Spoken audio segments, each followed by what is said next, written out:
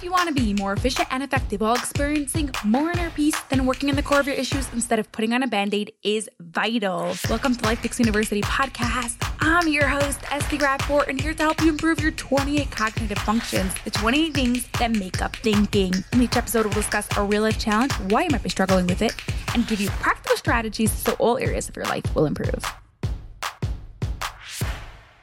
Do you wish you could connect with your loved ones on a deeper level? Want practical tips and not just go on date night or active listening? This is coming up next on the Life Picks University podcast, episode 386. But first, you heard of IQ and EQ, but have you heard of RQ? Relational intelligence is just as important as emotional intelligence, yet for some reason, most people just haven't heard about it. So I teamed up with Dr. Tiffany Farag to put together a list of 11 ways for you to improve your relational intelligence. Grab your copy for free at lifepicksuniversity.com/RQ. That's lifepicksuniversity.com/RQ. For today's real life challenge, imagine you have fallen out of sync with your husband. You're not especially fighting, but you don't have that deep connection that you want.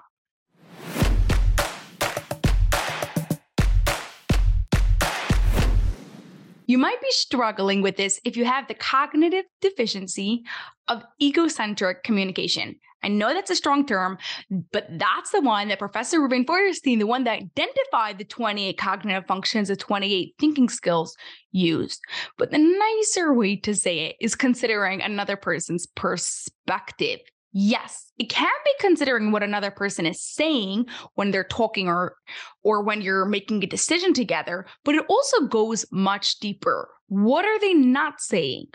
What are they feeling? How is this affecting them? What do they not realize what they are not saying? Here are 4 ways for you to connect deeper by considering their perspective. Number 1, when a person speaks, we automatically have a movie playing in our brain of whatever that person is saying.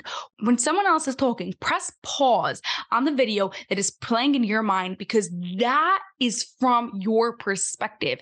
And I want you to see it from their perspective. As soon as they're done talking, you could go back to your movie. So you'll be able to play it again after. But just for while they're talking, press pause. Number 2. Ask specific questions. If you listen to episode 354, you know I'm a massive fan of mediation. Mediation is a process of asking questions to help someone get to the right answer or help them come to a conclusion themselves. If your loved one comes to you for advice, instead of telling them what you want or what you think is best for them, ask them questions to help them understand themselves better and come to the conclusion themselves. The questions should be specific questions, but they should be open-ended ones, not one with just like a yes or no answer. And it should help them lead towards where they want to go. Now, you may not know where they want to go, and that's why you're asking them questions. Through this process, through this dialogue of asking questions and getting feedback and asking a follow-up question, why is it really? What do you think if? Then they come to the conclusion themselves. It's true this process takes a lot more time, but if they feel like you're asking the questions because you really care about them, no passive aggressiveness going on here, then they'll feel a lot more connected.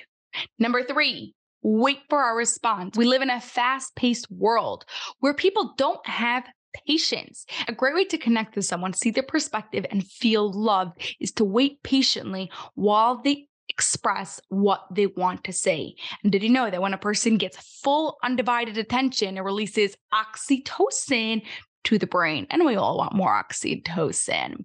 Number 4, ask them what they want and where they see the relationship is going. Whether it's a spouse, a friend, a business partner, asking them what they think of their relationship and where they want this relationship to progress to will give you a really direct perspective of what they want, what their desires are, how they want this relationship to turn out to.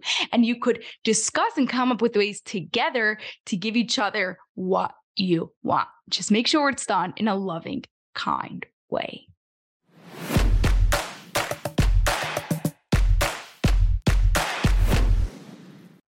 Today, we discuss how to connect with your loved ones can come from a cognitive function of considering another perspective. Your challenge this week is to get better at this cognitive function by doing one of the 4 things we spoke about.